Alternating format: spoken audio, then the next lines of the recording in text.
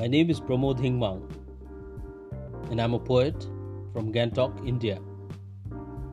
Welcome to the Poems That Nobody Wants to Read podcast.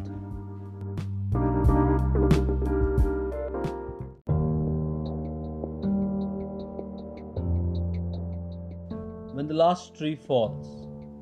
When the last tree falls, oh, and fall at will you even weep? When the birds all disappear, oh, and most of them already have, will the sky remind us of freedom?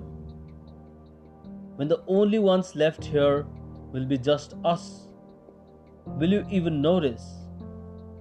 What's real has always been. But have you been real? Have you ever been real? Real enough to know what's really real?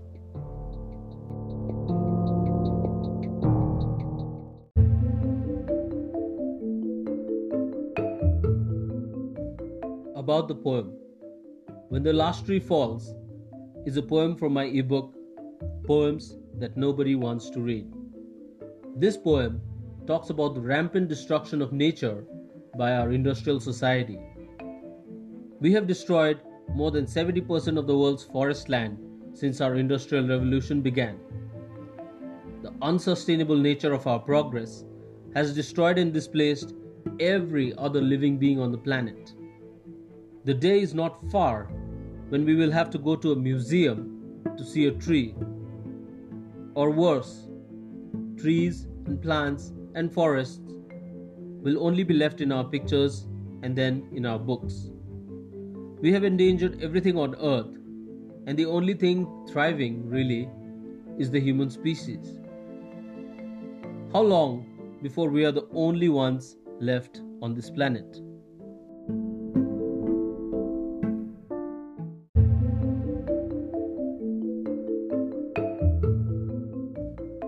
What really is the cost of a tree?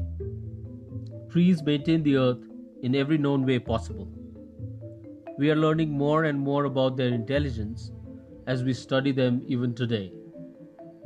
We understand that without trees, without its inhabitants, the earth would simply be just another dead and lifeless rock floating in the solar system. With so much understanding and knowledge already at our disposal, how then can we be so completely apathetic towards the natural world? Is it a fear-based response that's been drilled into us through propaganda and programming? Or is it just our selfishness and the utter indifference to the natural world because the common person doesn't really know much about it? Nor are they concerned to know, as they are so stuck in buying their way through a life they think they need. Our indifference is partly what has caused this immense destruction on Earth. More than half the biodiversity of our planet has fallen prey to our endless thirst for this so-called progress. We have caused the extinction of plants, birds, animals, and even most ocean-faring organisms. Nothing living on this planet has escaped our greed, and soon the planet will be completely overrun by our industrial society with no birds or animals left. A lot has often been said and discussed about how we have affected the natural world and destroyed it.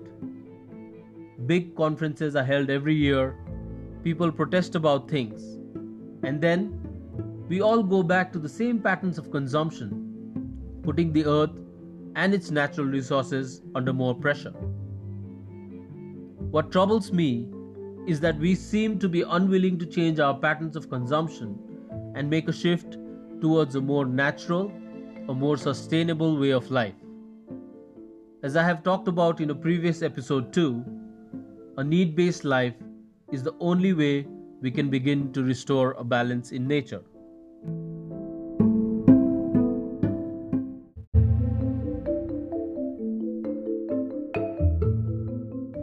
The delicate balance in nature has long been affected to a point where there is no coming back from.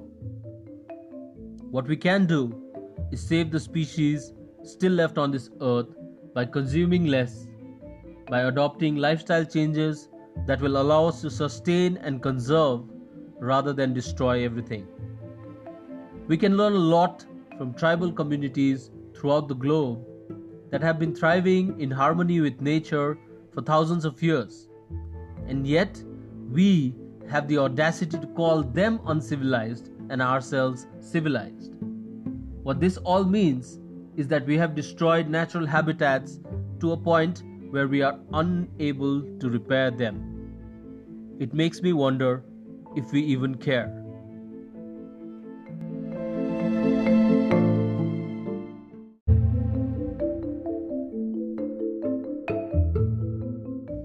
We human beings have constructed an alternate, unnatural reality which is at odds against the natural reality that exists here on Earth.